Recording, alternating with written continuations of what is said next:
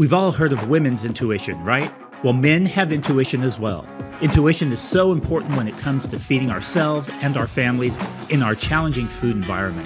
This podcast explores a variety of topics related to a powerful, evidence-based eating framework called intuitive eating that integrates instinct, emotion, and rational thought. My hope is that it will help you finally break free of the perpetual diet cycle. This is the Men's Intuition Podcast. All right, and welcome back to another episode of the Men's Intuition Podcast. As always, I'm your host, Jeff Ash, nutritionist, personal trainer, and intuitive eating coach, and I am excited to be here to share another episode with you.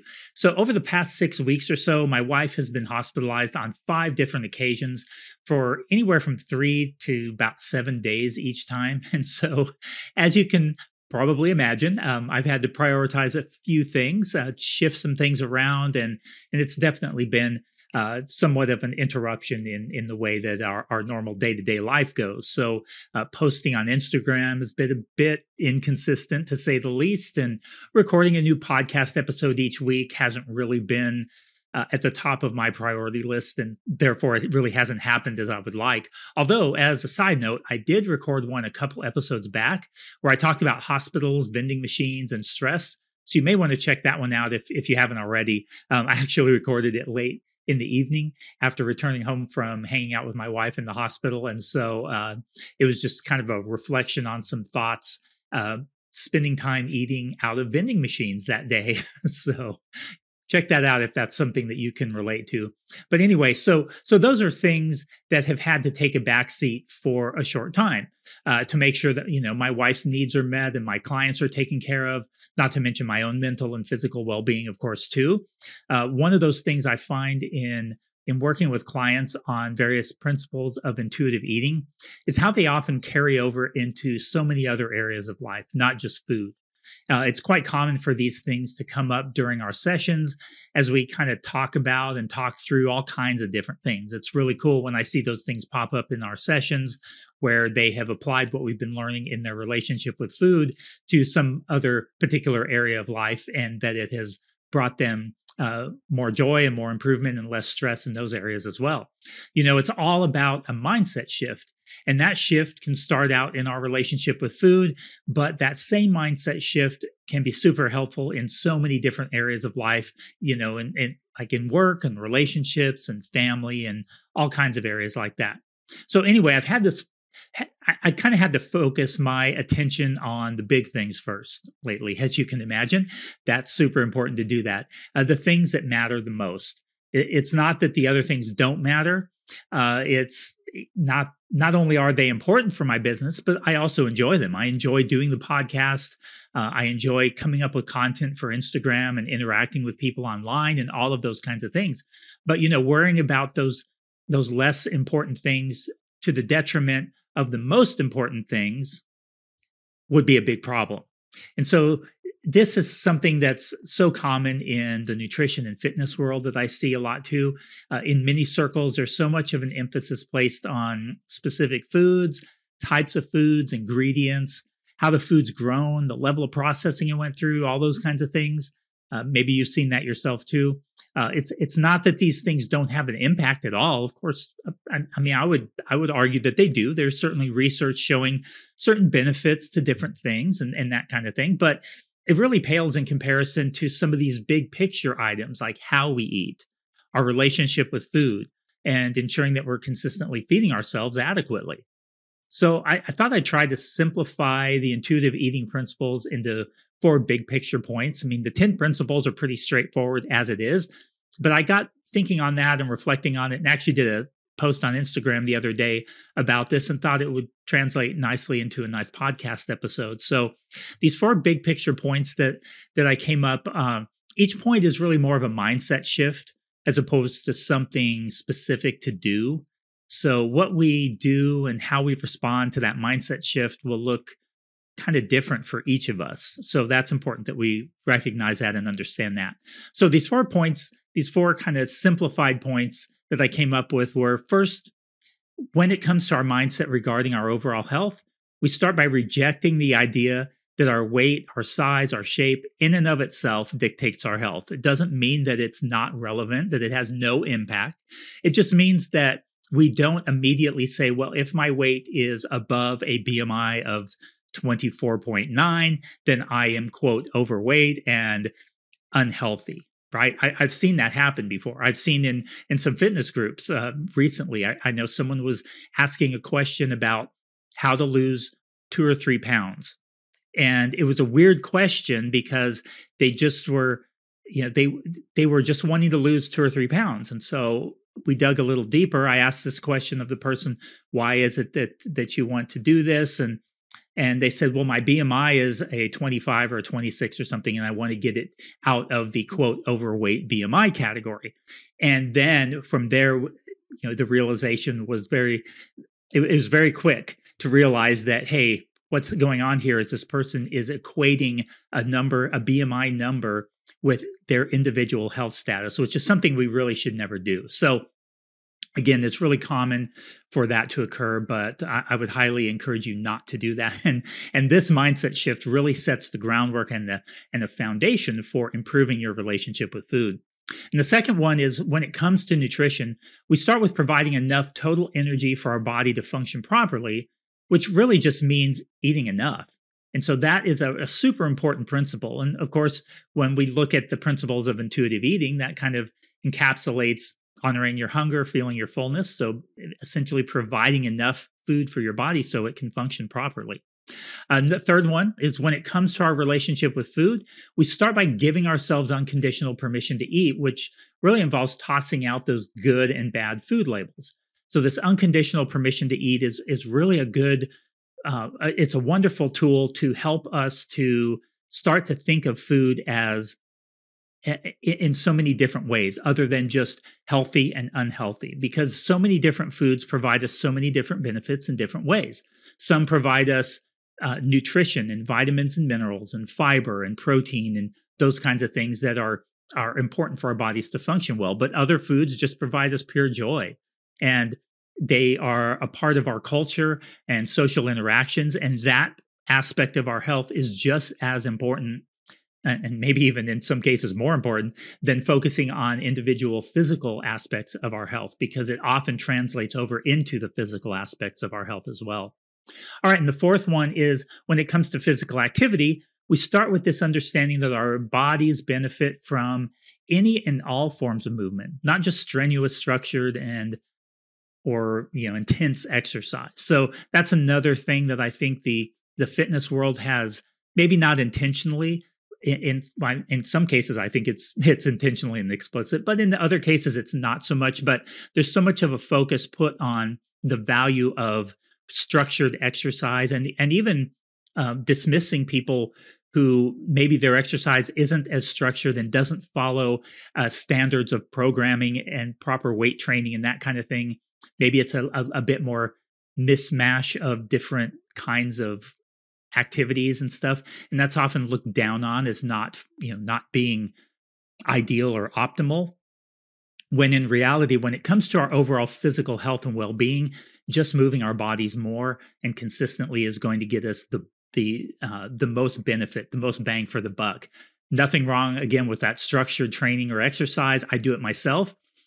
I enjoy that. I program that for my clients too, who want to have that. Some do, some don't. And so I do think that there is value in that. But again, if you're talking about your general health and well-being, just moving your body more is going to give you so many tremendous benefits. So hopefully those points kind of simplify it down a little bit for you. Now, we can still fine-tune different areas of our lives to meet our individual physical and psychological and emotional and social needs. And there's nothing wrong with doing that. Each of us is going to do that to a different degree, I think, depending on our mindset, where we are emotionally, maybe what experiences we've gone through in our life. Obviously, people who have been through an eating disorder, as one example, they may approach these kinds of things much differently than someone who really hasn't had that issue and maybe who hasn't even dieted a lot. And so it may be that their relationship with food is not all that strained. And so they can focus more on some of these finer nuances. And that's perfectly fine. Each of us is different, and there's no right or wrong way to do that. But some examples of kind of fine tuning would be things like gentle nutrition. That's one of the intuitive eating principles. athletic goals, things like that, maybe managing chronic illness or pain. So those might be things after you get those big picture items in place, you think, okay, I'm going to start looking a little further into this. I'd like to see if maybe if I change a few things here or there, that it might improve some of the symptoms that I'm experiencing with this chronic illness. Nothing wrong with that too. But if you don't have those big picture items in place first, all the fine tuning and tweaking in the world is not going to address your overall health and well-being. So it really helps us to address these underlying causes and issues rather than simply attacking symptoms. And so that's kind of what I want to talk about here a little bit next. It may even help us to avoid trying to fix a problem that's not even truly a problem. This is something that I've seen come up a number of times. A good example of this one is salt intake. A lot of people have it in their mind that they need to watch or reduce their salt intake. Well, shoot, even that example I gave earlier of the person who feels like they need to lose 2 or 3 pounds to get out of the 26 BMI or 25 BMI down below 25. So they're, quote, normal weight now, which is that we could go into the whole BMI thing on another episode, and we may do that at some point. So we won't go, I won't get too far off on a tangent here. But in any case, as I said, a lot of people have it in their mind that they need to reduce or watch their salt intake. And often it's based on what some tracking app told them, or even just a general feeling and no empirical data that they probably eat too much, kind of put that in quotes, too much salt. I have to admit, I've done this myself in the past where I looked at back when I was tracking. I remember looking at the numbers on the app, and it said, oh, you should have this target for cholesterol and this target for salt intake. And then if I went over it, I kind of thought, I need to try and get that lower. And even though I actually knew that wasn't a big deal, but yet seeing that number there telling me that I had exceeded what I was supposed to, it really messes with your mind. So once these big picture mindset level shifts take place, it makes it so much easier to implement other smaller changes over time. All right, so here's a real-world practical example of how I might address a particular issue with someone. So let's assume that you're a client and we've done some work talking through and establishing these mindset shifts, and you're starting to feel a bit comfortable with those. You're making much more sense of those. You're starting to think less good and bad around foods and more neutral with it. But maybe now you feel like you're really ready to address a particular issue that you've been struggling with, you've been thinking about, the issue where you feel like you're eating an awful lot of fast food and you'd like to work on this. Okay, yeah, fast food is probably not optimal for physical health of our bodies. I get that. So I can understand why you might want to work on that, even though you've been working on not thinking of foods as good or bad and trying to neutralize things like fast food and desserts and other things like that. But your first inclination, as a carryover from probably a history of dieting, might be to start by cutting that out completely, or to allow yourself to only have it once a week or something like that. Or maybe because you're trying to make peace with food, you're thinking, I need to cut it out. Maybe not as extreme as when you were dieting, but you still are thinking in terms of restricting and how to reduce it from that perspective. Often as part of this kind of change, though, when you go at it from this restrictive mindset, you also try to cut out all kinds of other things at the same time. It's kind of this trickle-down effect. I can't tell you how common this is. For most people, this doesn't work, long-term anyway. And they often, they cut out the one, they start to think, I got to cut out fast food, but in the process, I need to cut this out too. I need to cut that out. And now it just returns you back to that restriction mindset. Now, one thing is that you're setting yourself up for guilt and shame around food if you take this approach. And so even if you take a gentler restrictive approach, you still set yourself up for guilt and shame whenever you introduce this restriction in there. So guilt and shame around food, or moralizing food choices, is often one of the underlying causes for people feeling out of control around certain types of foods. It's a big part of something called the binge restrict cycle in those who struggle with binge eating, which is why I'm bringing this up at this point. Now, this binge restrict cycle is where you binge, and then you feel guilt and shame as a result of losing control around the food and the amount of food that you ate. You kind of respond by restricting again. And in that restricting, you feel this brief relief from anxiety that came from that binge episode. And then the cravings start back up. Emotional and physical are often a part of that. And then there's some kind of trigger. And it could be something someone says. It could be a food is put in front of you, a stressor at work, a death in the family, whatever it is. And then another binge happens. And then the cycle repeats. It's that guilt and that shame that triggers that restriction that kicks off the whole cycle. So, but if after that binge, you instead explore what was truly going on under the surface and the circumstances that were surrounding it, you can actually respond in a more constructive way rather than with guilt and shame and starting that cycle all over again. So let's go back to our fast food example. If your mindset aligns with those 4 points I made earlier, you can more effectively explore this from a place of curiosity, this kind of morally neutral curiosity rather than judgment. So you might ask yourself, why do I feel like I'm eating too much fast food? What makes me say that? The what makes me say that question is really important because when you start to reflect on that, why do I think this? What is it that makes me say that I'm eating too much fast food? Are those voices coming from the media, mom and dad, maybe grandma, an aunt, an uncle, something like that? Is this a thought that I've come up with on my own? Or have others been explicitly saying this to me? Things like you eat too much fast food, or stop eating so much fast food, or I can't believe how much fast food you're eating. So identifying the sources of those voices, and then and that can be a really important part of the process, because one of the things that does for us is it often helps us to address things that may not even be an issue with the food itself. So you may have a bit of a strained relationship with a parent or family member who has put a lot of pressure on you over the years and made comments about your body and your food choices. And the real issue is addressing the comments and the statements from the people putting that pressure on you. That could really help you make some progress in your relationship with food by going and addressing that with them. So it may be that the food itself isn't the issue. It's that the pressure, the comments, the negativity that has been pushed on you over the years has contributed to you feeling out of control around this particular food or struggling with it. And so rather than cutting out fast food from your diet, you say, oh, you know what? I need to go talk to mom or dad or that friend about this issue and let them know how I feel about it when they make these comments about my body or my food choices. And it may be that in and of itself can really help with the process, because now if that person does respond positively, hopefully they will, maybe they won't, but you can address that in another way. But if they do, well, then now that takes a lot of pressure off of you in addressing this issue. And that's just one less thing to have to worry about. Another question you can ask yourself is, why am I choosing fast food at certain times? Is it for convenience? Is it because you're just in the mood for the flavor, urgency, mindless habit?